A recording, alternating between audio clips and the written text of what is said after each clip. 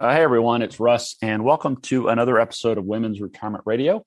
Today I'm excited to be joined by Kyla Lyons. Kyla is a family law attorney here in Atlanta, and we're just going to have an interesting conversation that we wanted to share with you. So Kyla, welcome to the show. Thank you. Thank you so much for having me on. I have to admit, this is my first podcast experience, so I feel, I feel a little younger. Well, I guess that's not a bad thing. I guess I'm happy to play a role in that to Right. some degree. Well, I'm glad you could join. I'm glad you could join us. I think there's a lot of interesting things we can talk about today. But why don't we start by you just telling us a little bit about yourself, who you are, and what it is you do? Sure. So I am the newly minted managing member is the technical term, but most people would just call it a partner at Richardson, Bloom and Lyons here in where our offices are in Midtown. We are all family law all the time. I think actually all of our the Richardson part just recently retired, but our three partners have only practiced family law exclusively, I think, the entirety of our legal careers. And before I joined this firm, I was a staff attorney for a judge named Cindy Wright in Fulton Superior Court for 9 years, and we were in the family division the entire time. So this is all I have done. I originally, if you want to go back into the full on details, I grew up in a tiny town in Ohio that is 2 hours from any place you've ever heard of, and desperately wanted to get out of Ohio when I graduated from high school. So I did a stint in college in New Jersey and then moved to Atlanta for law school, and it stuck. So I've lived here longer than anywhere else. And I am very happy to practice family law. I love what I do, and there are not a ton of lawyers who can say that. So there you have it. Yeah, and I was very deliberate when I introduced you as a family law attorney, and you've since referred to yourself as practicing family law, as opposed to a lot of my clients and I think a lot of the public would think of you as a divorce attorney or a divorce lawyer. So could you talk a little bit about maybe the scope or the breadth of all you do, maybe outside of just dealing with divorce cases? Sure, absolutely. So yeah, when you think of when I think of family law, part of the thing that my firm in particular, our philosophy is recognizing that even when people divorce, they still, especially when they have children in particular, there's still going to be a family. They're just not an intact family anymore. So yeah, divorce law is a big part of that. But we also handle, especially in the last 20 years, we see a lot more cases where folks weren't married, but had oftentimes even a long-term relationship with children. And so family law, the scope of family law includes handling custody cases in that context. In Georgia, something called legitimation, ensuring that children have inheritance rights from both parents when they're born out of wedlock. And then subsequent to divorce, post-divorce, occasionally folks need to modify their custody schedule or their parenting time with a child, or modify their child support obligation or alimony obligation. So there are certain pieces of a divorce that can be modified post-divorce. So we deal with those things. And then we also deal with contempt cases, which is when one side is not complying or is not obeying the court order that has arisen out of their divorce. And so we handle those. And then finally, all of the attorneys in my firm do what's called guardian ad litem work. And that is when essentially if parents can't agree on what a custody schedule is supposed to look like, the courts appoint, in most circumstances, an attorney to investigate the situation and eventually make a custody recommendation to the court. I'm proud to say my partner, Dan Bloom, is one of, if not the best guardian ad litem in the state. He's extremely sought after, and he has trained most of us throughout the state very well. And And then I guess I said finally last time, but part of being a divorce lawyer or a family lawyer is really, you got to be part counselor. You're dealing with people who are going through an extremely emotional thing that is actually can be very happy experience for some people and a very traumatic and very sad experience for others. And so, it's a big piece of this is knowing your role and helping your clients understand when, a good therapist can help, but at the same time, you have to come into this with a level of empathy and understanding for people's personalities that is definitely unique to family law. Yeah, I'm glad you mentioned that last part about the empathy and sometimes the need for an actual therapist. But I imagine you often serve as an amateur therapist quite often. I mean, imagine the perfect storm of dealing with money, dealing with children, and often dealing that in an environment of conflict. I mean, that's as much as I think people would like to think we're going to be cool and calculated about this. It's a very emotionally charged experience for all parties involved. So I think the fact that you guys do and are willing to bring a sense of empathy and just treating people like humans, I think is important. I think that's often kind of almost joked about that, attorneys don't serve in that role or aren't capable of serving that role. So I think it's important that you shared that, and I'm happy you did. And as I understand it, Kyle, you also serve as a mediator and or an arbitrator, correct? That is correct. Part of my background and having worked for a judge for 9 years, I think brings a unique perspective for me on my practice into my practice because I've seen these cases from a more neutral perspective, right? And so even when I'm acting as an advocate, it allows me to reality check my client and and say, I've worked for a judge. I know how judges see these things. And that's typically how we evaluate all of our cases is, the vast majority, 90% don't ever see a judge. You settle your case and we encourage settlement. But at the same time, you always have the fallback on, well, worst case scenario, we're going to court and this is how a judge would assess your case. And so I have that for my clients, but it also helps me to serve as a mediator and arbitrator because you kind of bring that neutral perspective that all attorneys just don't have, because we're kind of taught to be positional and dig our heels in on a position. And that's just not always the best way to serve your client, especially again, in family law cases. There's always a cost benefit analysis that goes into it, which I know as a financial person, you can understand. Absolutely. And there's always a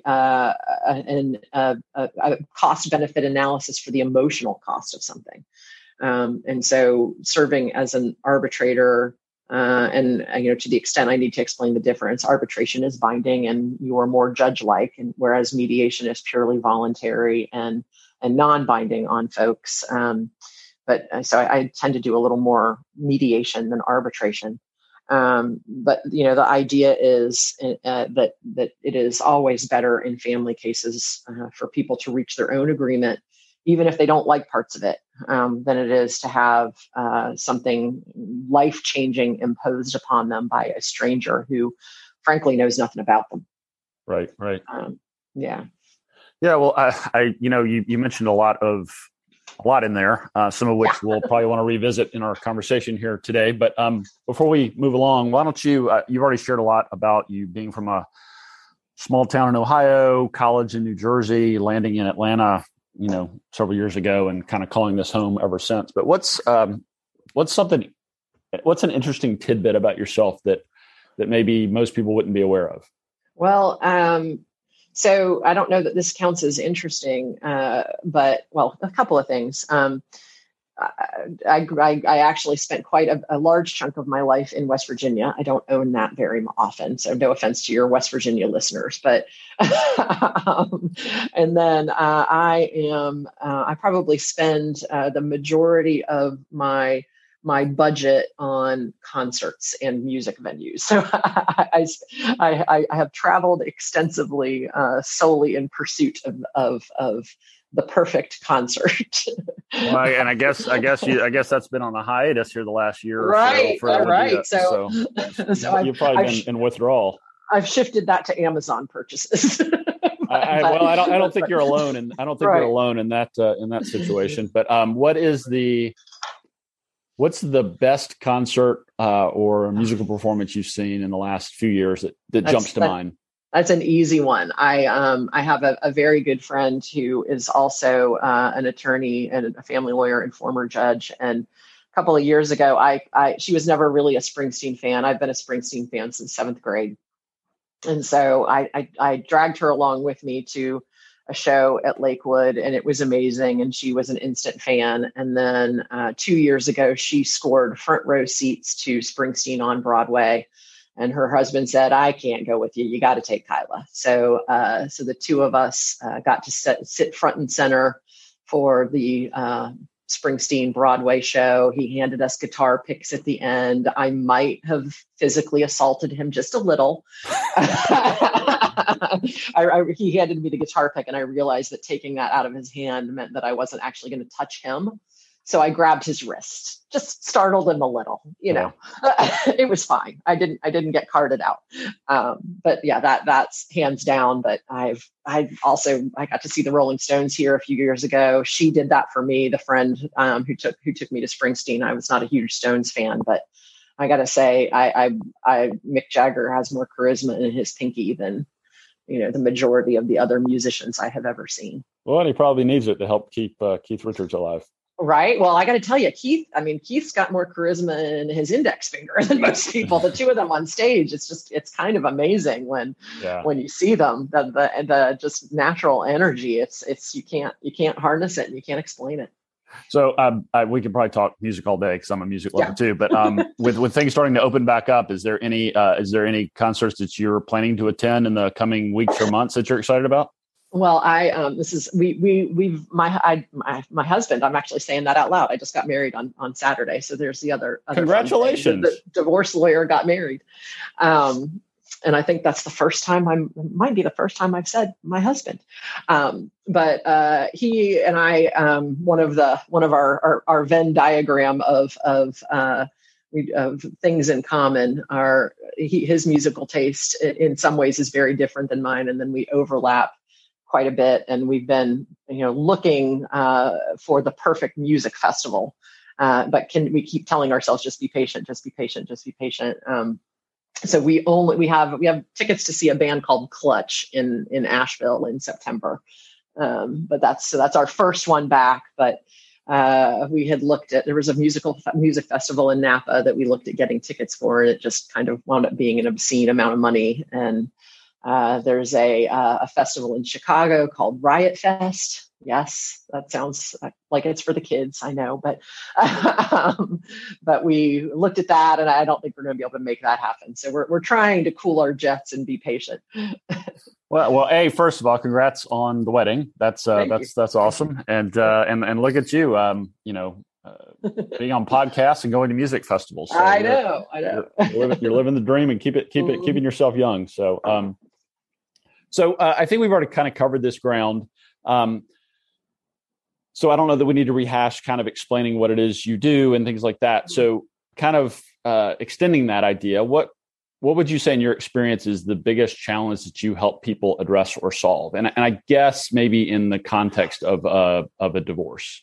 Sure. It kind of, obviously, it depends on the issues, right? There are a lot of folks who come into me. The first thing I would say is my goal always with any initial meeting with a client is that they leave feeling better than they came in, right? So a lot of folks come in for their first meeting having this new, huge life-changing situation put upon them because they're not the ones choosing to get divorced. And they're, obviously in a very emotional state with no knowledge of what the future holds. And so that oftentimes can be just, that first meeting that goal is not always attainable, but I would say there are a lot of times when people are leaving that first meeting where, they just hopefully feel a huge sense of relief because they've been educated. But it really depends on what the issues are. Oftentimes people will come in and say, I think we're going to work out the financial issues. It's not that complicated, but the custody issues are hard. We see a lot of divorce cases with special needs kids. When you've got a special needs child, the divorce rate is actually much higher than I think most people are aware the divorce rate's about 50% with special needs kids. It's higher than that, just because of it's much harder to be on the same page with how to parent children in that circumstance, unfortunately. And then, obviously when we're, cases like you're probably a little bit more familiar with, when, it's a complex asset division, trying to explain the different sort of buckets and the different types of assets to somebody who may not be particularly savvy about the financial picture. It can be quite challenging as well.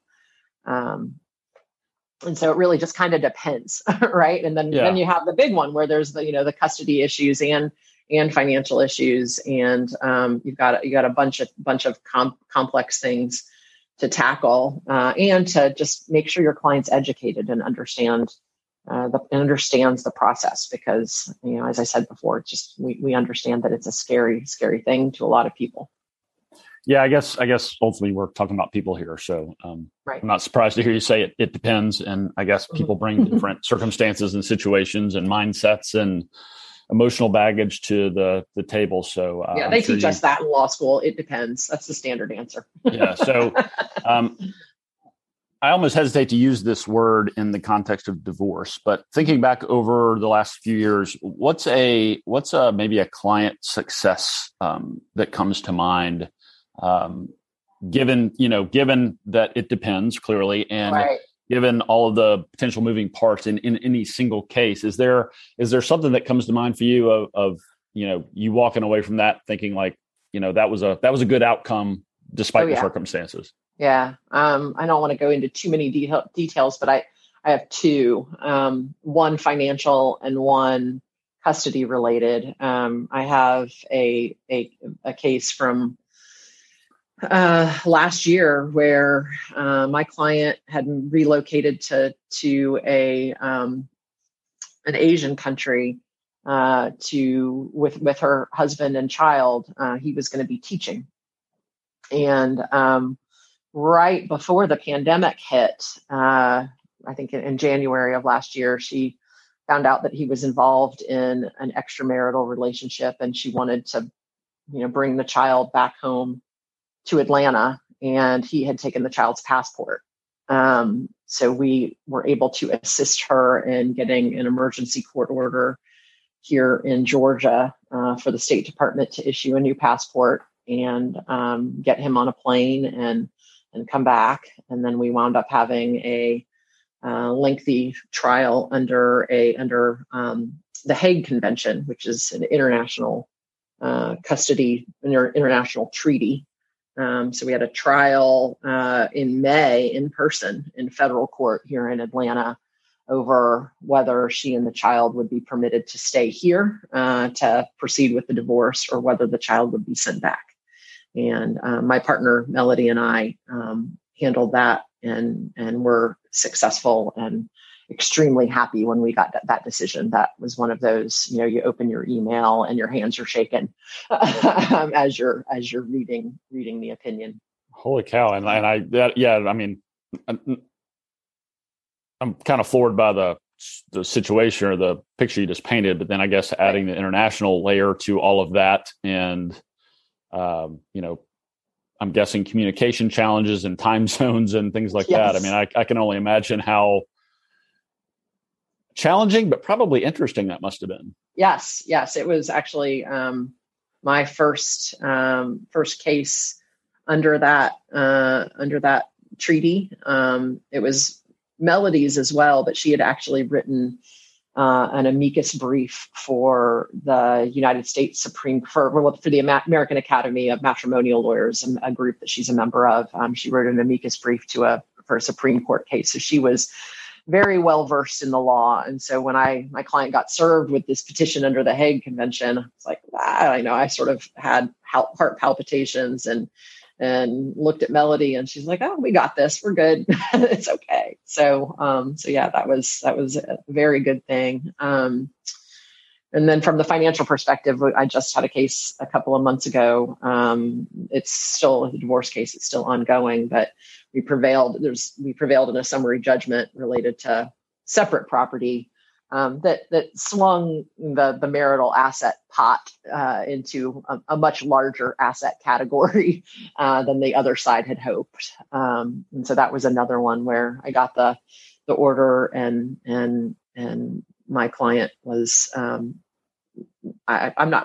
She was very happy, but it was one of those orders that I read and I thought, maybe I just need to stop practicing law now. This is just such a great result. I might be done. Get right on top, huh? So, yeah, it's good. But yeah, family law, it's so discretionary with judges, and the interesting thing about it, or one of the interesting misnomers about it is, I think there are a lot of lawyers out there who think they can just dabble and that it's simple. But there are lots and lots of little technical intricacies that make it important to have someone in your corner who specializes in it. And this summary judgment issue is what I would cite as an example of that. It's just categorizing property as marital versus separate, and somebody trying to claim that they had separate property that ballooned during the marriage. You really need a lawyer who's going to understand the law on that, rather than just kind of making assumptions.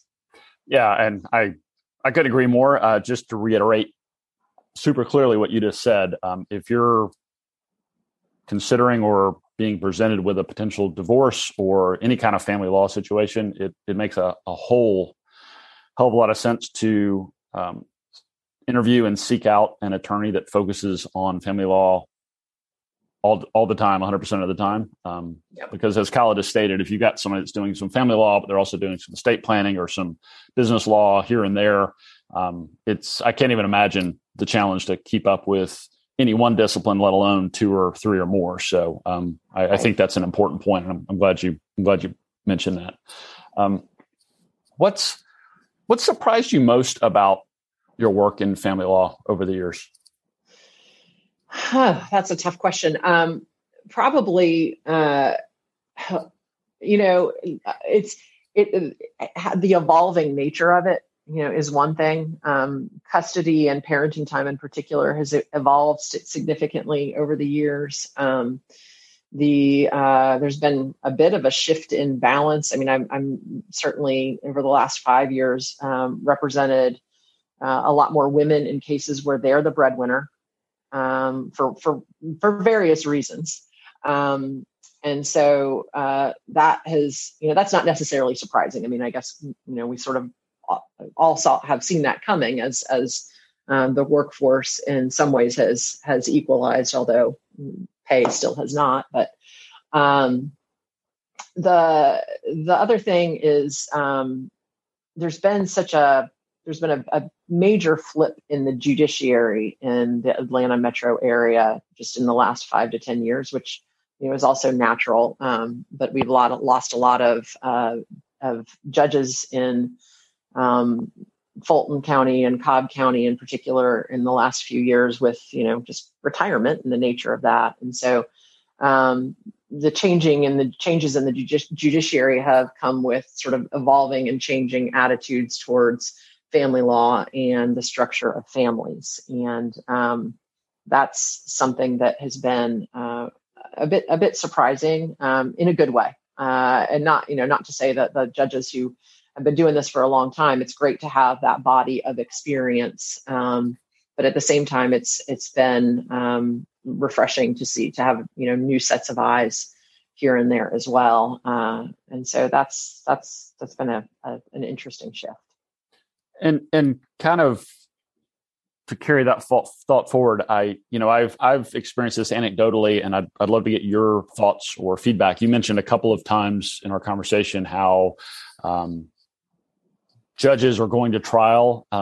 You're often putting your case in. Well, I shouldn't say often. You're putting your case basically in someone else's hand to make decisions, but the judge or the attorneys maybe bring their own biases is probably too strong a word, but their own kind of approach or philosophy or perspective to the table. So like recently, and I've experienced this before, but I have got a woman who was just referred to me in the last 30 days. She's early 60s, getting divorced after 35 plus years of marriage, but she's been a stay-at-home mom, raised two kids.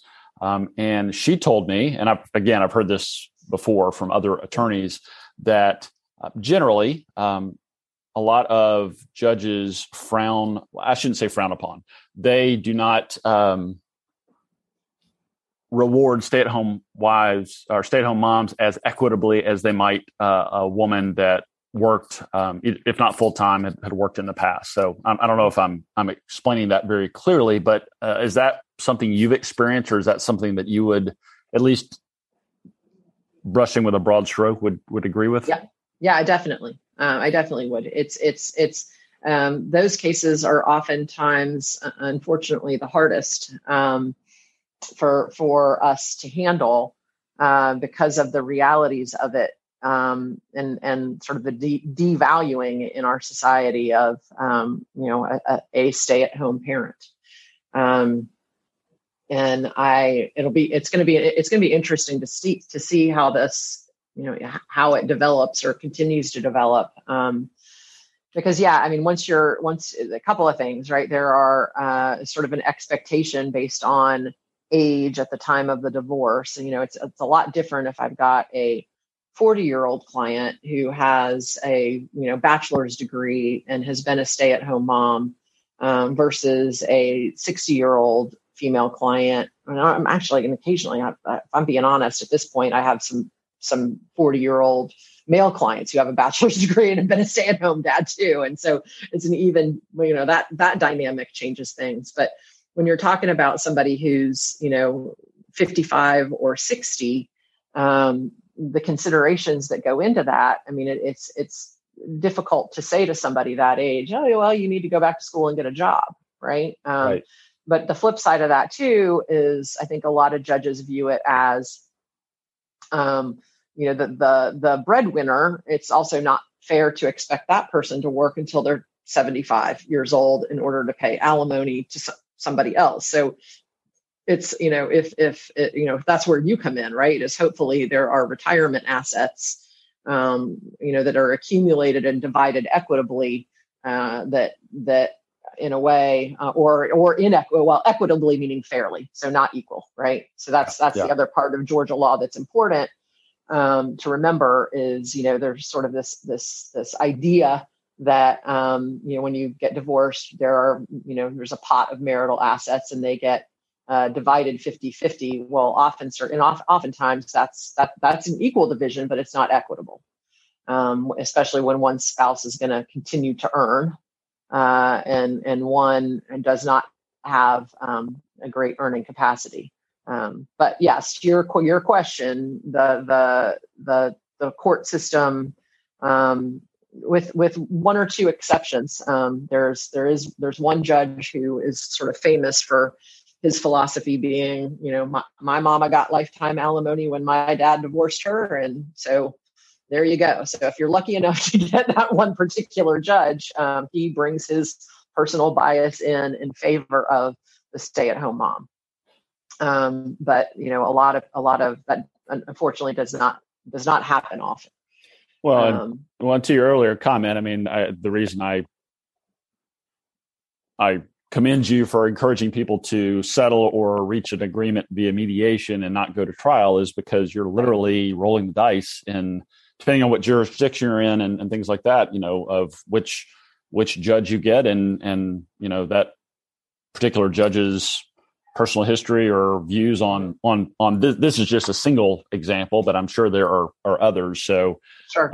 I think that just helps emphasize the the need and the urgency to reach an agreement or find a settlement and avoid going to trial if at all possible. Right. What's a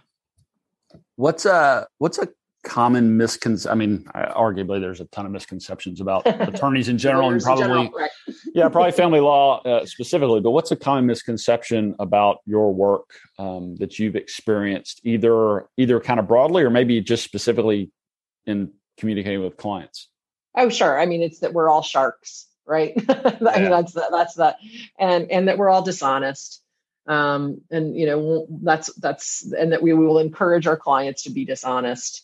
And that's one thing that for me philosophically, and part of the reason I joined this firm when I came out of the judge's office is that we all are lawyers who also have consciences that we need to sleep at night, right? We all sort of have the same philosophy of this thing, and my preference would be to preserve my clients' assets for them and for their children. I'll be fine. And so there is certainly a misconception that divorce lawyers are in it just to make money for themselves. And there certainly are some like that. But the misconception is that we are all that way. And, like I said, I try to do everything with my clients in a cost benefit analysis way. Why would you pay me, $10,000 to recover $5? That makes, it doesn't make much sense. Right.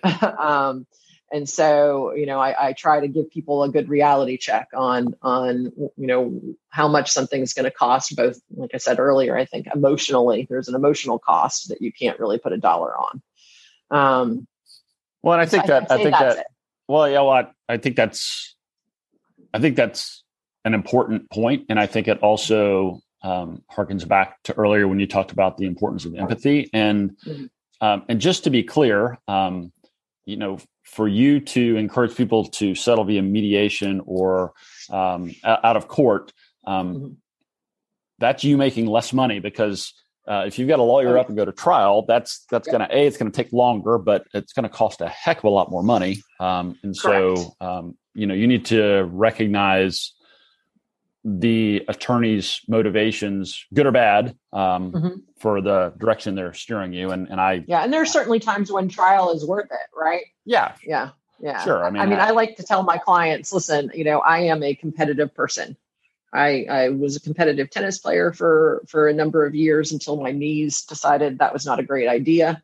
I don't like to lose. And so I am not a lawyer who enjoys going to court and getting my ass kicked over an issue that I know it's going to go that way. I mean, but you can pay me a lot of money to do that, but I don't enjoy it even when I'm getting paid because I don't like to lose. Right. And so going, there is no reason to do that when we have a reasonable understanding of what the outcome is likely to be. Now, when we have a reasonable understanding of what the outcome is likely to be, and the other side is taking a completely ridiculous position, there is certainly a time and a place to go to court.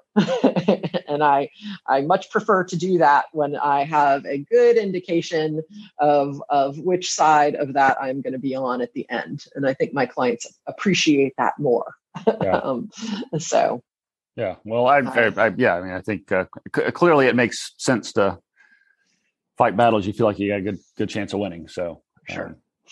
What and I don't going back and recognizing the fact that you earlier said it depends for each situation, but given that, what's a specific strategy or piece of advice that, while clearly it's not going to be suitable for every situation that you're dealing with, you found to be particularly effective as it relates to divorce or family law in general?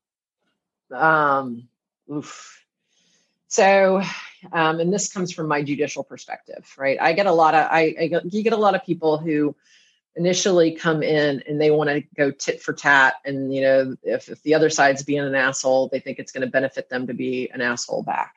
Right. Yes. And that's just not the case. This is judges especially where kids are concerned. And I have the luxury, I think, to some extent, with lawyers and clients, water seeks its own level. So I like to think of myself as a rational, strategic thinker. And it's a match, right? That's one of the things, circling back to when we were talking about, and I'm going a little bit off on a tangent here, but when we were talking about finding a lawyer who specializes, it's also important to find a lawyer who you trust from a personality. You have to have a personality perspective, right? I mean, professionally, of course. And everybody's not a personality match, right? I have certainly had consults with clients, and I have said, listen, I am not your lawyer. I can give you names of other folks. This is just not, and so I would say that, one of the things that attracted me to this firm when I was choosing where to go is we are all very much high road people. We all coach our clients. This is not the circumstance, despite what you've seen in movies and on TV shows. This is not the circumstance where you want to get down in the mud. A judge, the worst thing you can do is be the bad actor when you go in front of a court. And again, especially where your kids are concerned. So we spend a lot of time, coaching our clients, many of whom are already of that mind frame, right? Which is great. But that's one of the, and I can circle this back to your misconception thing too, is, you want to be, to the extent possible, you want to be the one who is the one taking the high road. You do not want to be the one that a group of divorce lawyers are sitting around at a cocktail hour telling stories of their craziest clients and the craziest things they've done, because that happens. Yeah. Well, and that'll have to be part 2 of our conversation. We'll have to do another episode and we can talk about the crazy ones. Right. I'll talk about other people's crazy ones. I'm not going to, I won't divulge any of mine. Right? Well, attorney-client privilege and all that. Right. What, and this is, I always like to ask this question. What if anything prevents people from following your advice? And that doesn't have to be like advice, big picture, but maybe like some of the smaller battles along the way. I can't say that that's a problem I typically have. If you haven't figured it out already, I tend to be a pretty strong personality. And I tend to also, I don't want people to pay me for advice if they're not going to follow it. And so that can be a tough conversation to have with a client sometimes. But at the same time, if it is not a good personality match, if you're not, if they're not going to listen to me and follow advice, then perhaps there is someone else out there who they will listen to and who would have a better ability to communicate for whatever reason. Yeah. And so I don't think that happens. I would, or much. Occasionally, and it's not to say I'm always right. Certainly, I have had clients that I would say are smarter than I am in many ways. I mean, I'm not here giving them investment advice, and so hopefully they wouldn't follow that if I tried. I'll send them to you for that. But I think that sometimes it's hard to hear the tough advice. And so sometimes I would say and there are certainly times when I'm giving people tough advice and tough love. And so that's probably the biggest barrier, is just not wanting to hear it. It sounds like it really just comes back to finding a good attorney-client relationship where there's a good fit, personality-wise, professionally, philosophically. I mean, I think, yes.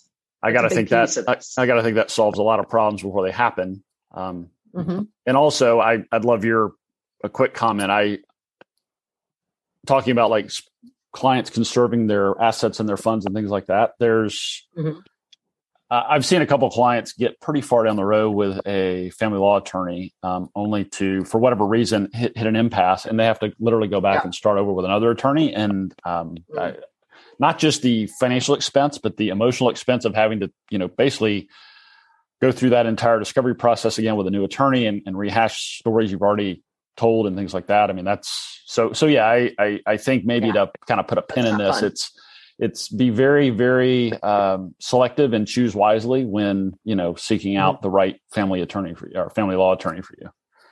For sure. Yeah. There were a couple of years ago, this hasn't happened as much lately, but it seems like with every, I don't know, you wind up dealing with the same 5 situations in a year and then you don't see it again for a while. But there were, and this is going to sound flippant, but, and I don't mean it that way, but I wound up charging a couple of different clients a lot more money than they should have had to pay anybody to try to undo what a past not great attorney had done.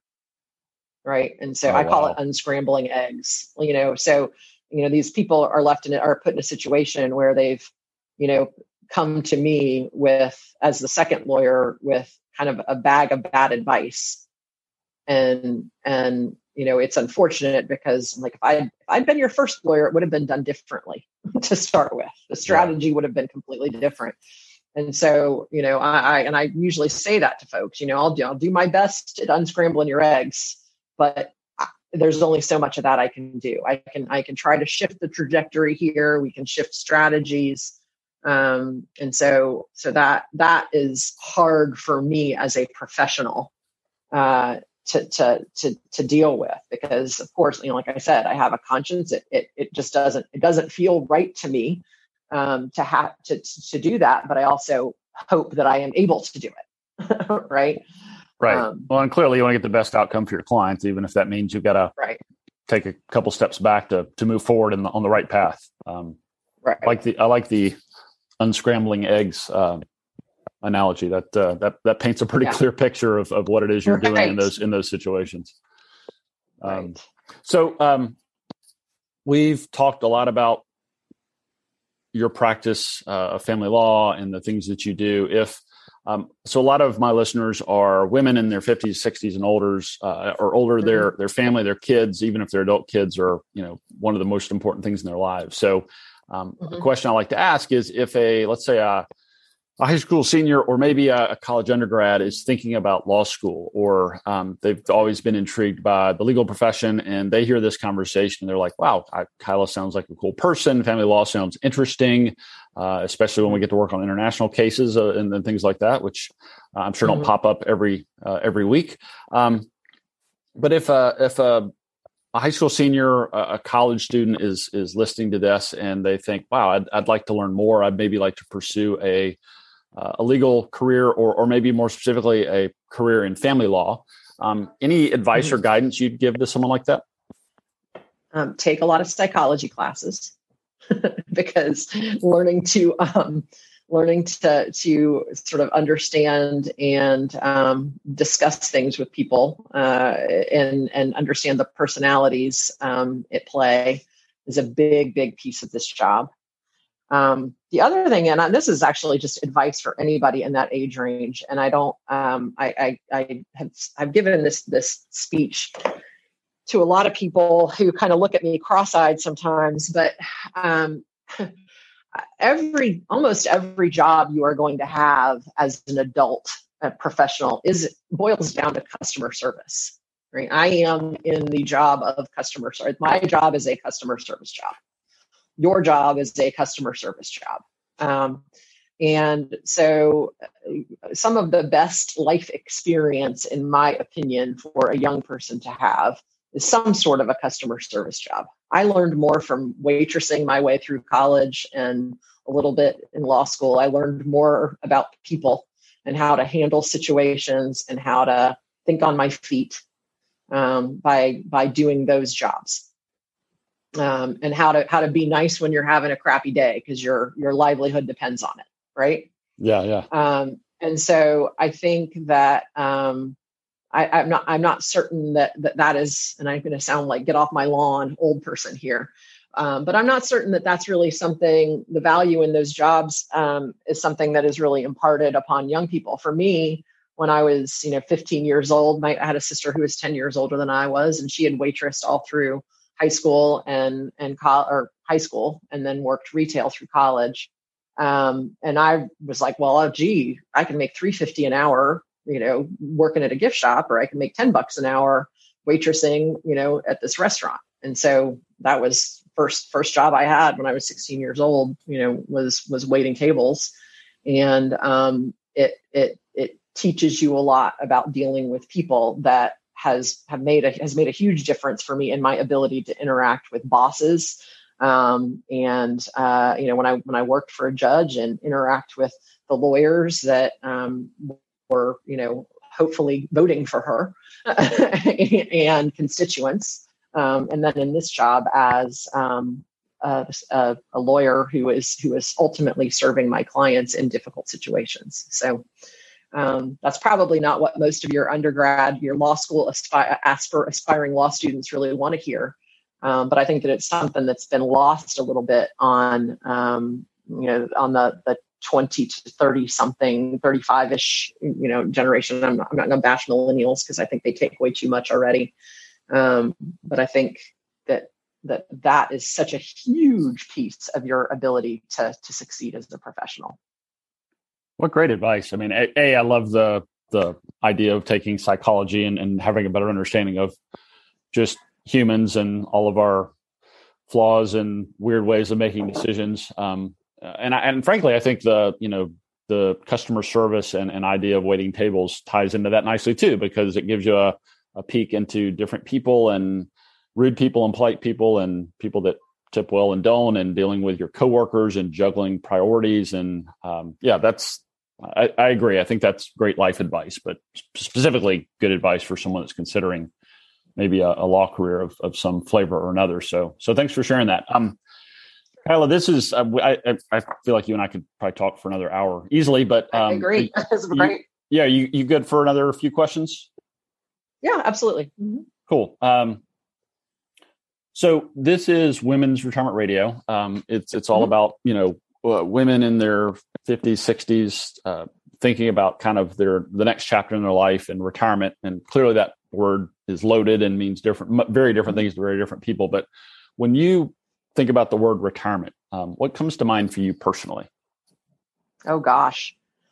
Well, I'll tell a story of what hopefully active, right? I mean, that's everybody's goal, right? I hope that's everybody's goal, right? Is to be able to actively enjoy my retirement. And I gotta say, I kind of flip flop on that, because to some extent, I'm like, well, I want to spend a lot of money now when I'm still in my 40s and in good health. But at the same time, and thankfully my husband is of the other, like, no, we're going to save for retirement so that we can live it up during our retirement. Right. So gosh, travel goals. And then we also kind of have that conversation about, what would we do? What would we do? Ideally. And I can't imagine that I'm not still going to be, as a retired person, actively volunteering, or I don't know, something is going to have to occupy my day. But, all of that comes with financial security, right? And the ability to. And so I tend to think more, and this is just my personality type, I tend to think more about the dreaminess of it rather than the reality of it. And thankfully, I have a partner who thinks more about the reality of it, and everybody doesn't have that luxury. So I also, it's one of those things that I always thought, oh my gosh, that's just so far off. And, I am now quickly approaching 50. And so it's not as far off as it used to seem. I have plenty of time. Really not so much anymore. Well, it sounds like you and your husband are well balanced as far as thinking about and planning ahead for the financial responsibilities that will face you down the road. So that's a good thing. Yeah. But I agree. I mean, there's a lot of research that supports like people that retire but don't really have something to retire to, whether that's family, volunteering, maybe working part-time and more of a kind of like a passion project type job. Exactly. Their health declines. I'm going to be in a flower shop. Say again? I just want to be in a flower shop. I There just you want to go. be surrounded by flowers. Right? There you go. Right. That's how I envision retirement. There you go. Gardening and flowers. Well, but you also raise an important point, which is a lot of people can kind of even unconsciously kind of sign up for the deferred life plan. Like, I'm going to live it up once I'm 65 and retired and have more time. But, to your point, which I think is an important one, you don't know what your health is going to be like. You don't know what the world's going to be like then. You don't know if we're going to be in a travel lockdown or who the heck knows what Right. we'll be living with that at that time. So I think there's a lot to be said for striking a balance between being well prepared for an uncertain future and living a great life today. So, I commend you. It sounds like you've got a healthy attitude as you kind of think about retirement down the road. So, I know you mentioned earlier that you found yourself working more in the last few years, with more women breadwinners in families, things like that. But clearly, you also kind of alluded to the fact that there are still some challenges specific to women thinking about retirement, whether that's kind of the pay gap or the fact that women live longer. Generally, what do you see as the biggest challenge that women specifically face when they're planning for retirement? Well, I mean, that's sort of, we still sort of, from a societal perspective, I think I still see more women who lack knowledge of the financial picture, right? And so, with your audience being who they are, I'm not sure I'm going to be saying anything helpful to them because we're already, we're already in the situation. And so, but what I see a lot of still in my practice is, women who are, even if they're also, have had a job, they've been the ones who have sort of, managed the payment of the day-to-day bills. But as far as knowledge of investments and investment vehicles and, where the assets are, they lack that knowledge. And that is it's something that I'm hoping we're going to see shift more and more. But, from a societal perspective, I think that's just kind of one of the traditional things that has still not shifted as much as many traditional things have. And so, that's, I think, where it's important for somebody like you to come in who can help educate people, women in particular, about, what their options are and what the picture is. And so for anybody who's listening who is, contemplating divorce or sees it coming, educating yourself sooner rather than later is critically important, I think. Yeah. We see, and I'm sure you see a lot, if I have, and occasionally we'll consult with somebody pre-divorce, who hasn't made the decision of what to do yet. I also do, prenuptial agreements is one of the things that I didn't talk about. And so when I have a client who, is a younger person who is getting a prenup and, it's a female who perhaps isn't the one with the assets going in and is likely to, stay at home if they have kids, I always tell that person, let's, put part of this in the prenup is that there will be contributions to a retirement account in your name, as part of this. And so, I know for a lot of folks, hindsight's 20/20 and there's coulda, woulda, shoulda. But for anybody who still has that as an option, ensuring that there are investments, that are, title doesn't matter, but at the same time, it's helpful if you can ensure that, there's some balance there. Yeah. All great points. And I agree. I mean, you probably see this under a microscope regularly where, and it doesn't always fall along the stereotypical gender lines where it's the Correct. Man makes the money. The woman is kind of out of the loop with the family finances. I've seen the reverse be true as well. As have I. Sure. But it's just really, it's almost heartbreaking to see sometimes when a lot of wealth has been accumulated to millions of dollars. And one of the partners is largely out of the loop as far as the family finances, how they work, how decisions have been made, why decisions have been made. And I found that's where, kind of to use your analogy earlier of unscrambling eggs, I've found myself in the position to be introduced to often women coming out of a divorce, and they've got some big financial decisions to make, and they're bright, capable, educated women, Yes. but they're just not familiar with it, and not being familiar with it, they don't have confidence, and so a lot of times they just kind of get paralyzed by what they think is the enormity of it, and it doesn't have to be that way. And I think I'm kind of rambling, but want to put an exclamation point on what you shared about, it's never too late to get more educated, to talk to people, to learn. There's so many resources online that are free. There's books you can read. So yeah, make sure you're arming yourself for good days ahead. But in the event you find yourself facing the loss of a spouse or divorce or something like that, you need to be extra well prepared and have an understanding of what's going on. So super important. And I'm glad you highlighted that. Yeah. So as I think we've kind of been dancing around, divorce, especially for women later in their life, can be really, really impactful. Often negatively so. How would you characterize your work as impacting women and their families as they plan for or transition into retirement? Maybe as it relates to divorce. Well, one thing I will say too is, yes, we have danced around this, but we've also kind of painted this, and I think I've done this as well, as horrifying and scary. Let me tell you, I've got a lot of clients who are just thrilled to come out on the other side of this.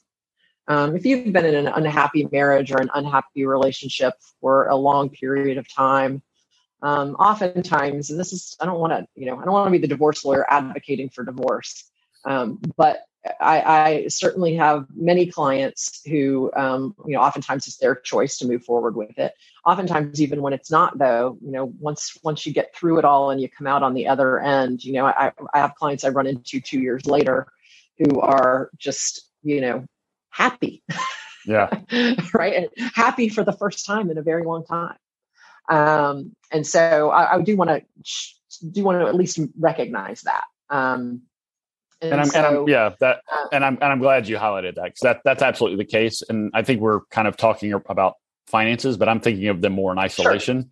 Sure. I too have encountered women and men that, a few months or a few years down the road post divorce, they'll tell you they're in the best place they've ever been in their lives. So, but I interrupted. Go ahead. Yep. And no, that's okay. The one thing I will say too, and maybe I'm trying to take your negative and put a positive, or not that you were being negative, but you know what I mean. Yeah. Control, right? I mean, if there's something liberating and impactful about having control of your destiny. And so, whether it's somebody who's coming out of a divorce with not as much as they hoped for, but then, working with somebody like you to help them plan for the future, to be the one who is able to harness that. And, this is also coming from a person who might be a little controlling.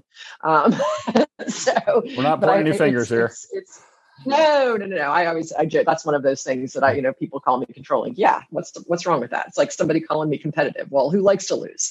These are good things as far as I'm concerned. Absolutely. And so I think that, and I'm not sure I answered your question, but I think that, that is something that is just kind of hugely impactful post divorce, is to be able to recognize and acknowledge that, you're the one. You get to, and it's scary, especially if it's the first time in your life that you've really been the one, totally in the driver's seat. But it's refreshing, and I think it can also be empowering too. Once they get their feet under them and kind of see a path forward, which I think you help pave for them and getting them through the divorce process, hopefully as quickly and painlessly as possible. So right. Right. So as we start to wrap up, Kyla, again, this has been great. I'm glad we're having this conversation and able to share it with our listeners. You've already kind of touched on, having played tennis and loving to go to, concerts and musical performances. So maybe you've already answered this, but if you've got I say if, not when, if you've got an hour or two all by yourself, like how do you enjoy spending that? Oh gosh. I usually will read New York Times cooking recipes and menu plan, or I like to cook as well. So if I've got some free time, I peruse the what to cook this week email and usually try to come up with something that sounds good. What's your favorite go-to recipe? Oh my goodness. Oh, there are so many. That all I can say is, and here's my bit of financial advice. I think it's like a $40 a year subscription to the New York Times for their cooking bit. It is the best money you could spend. And there are just a few. There are a couple of the chefs in particular that I tend to, Melissa Clark and Sam Sifton, pretty much anything by either one of them. Yeah. But and my husband is during COVID mastered cooking Indian food.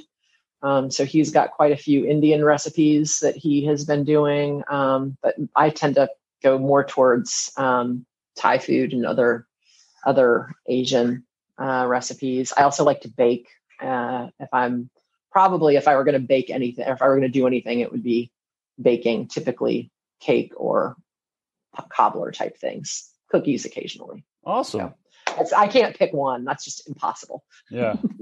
Well, it's like asking me to pick a favorite band. Yeah. Well, I'm glad you mentioned that. We'll be sure to share a link to the New York Times subscription cooking resource in the show notes. That's really cool. As we wrap up, we've covered a ton. We could probably cover a ton more, but if there were one thing that our listeners could take away from our conversation today, what would you want that one thing to be? Oh gosh. Divorce doesn't have to be bad. It doesn't have to be a bad thing. Nice. I think that's really it. Yeah. I think that's a nice, succinct way to kind of wrap up our conversation today. So if someone's listening, Kyla, they want to learn more about you, your firm, the work you do, what's the best way that people could reach out or learn more or find you online? So I'll tell a funny story. I met my husband. We mentioned a few times already. I'm just getting so thrilled with saying the word, right? I met him on an online dating site 11 years ago, and I had a fake name because if you Google Kyla, Kyla, Atlanta, you're going to find me. There aren't a lot of us. So I had a fake name for that, so I would ensure that I wasn't going to get chopped up into little pieces. Smart thinking. So right, but to really answer your question, our website is RB Richardson Blumenline, so rblfamilylaw.com is probably the easiest way to reach me, and then all of our contact information is on that website. Great. We'll if you Google Kyla Atlanta and you'll find that website. well, I'm glad that 11 years on, you and your now husband made it work. So, the fake name was not a deterrent. And we'll be sure to share a link to the website and your LinkedIn profile and things like that. So if people want to reach out, learn more, talk, maybe they know someone that needs to talk to you about this sort of stuff, they can certainly reach out and get in touch. So, sure. Kyla, this has been great. I appreciate your time and sharing a little bit about your experience and expertise with us. This has been fun. Thank you for having me. It has been fun. Yeah. And to everyone out there listening, thanks again for joining us. This is Russ with Women's Retirement Radio, and we look forward to catching up with you on our next episode. It's Russ again. And before you go, I want to provide a brief disclosure. You should consult a financial advisor familiar with the specific circumstances of your unique financial situation before making any financial decisions. Nothing in this broadcast constitutes a solicitation for the sale or purchase of any securities. Any mentioned rates of return are historical or hypothetical in nature and are not a guarantee of future returns. I'm a financial advisor and an investment advisor representative of WealthCare Capital Management, LLC, an SEC-registered investment advisor based in Richmond, Virginia. The views discussed in this podcast are my own and may not be consistent with or represent those of WealthCare Capital Management.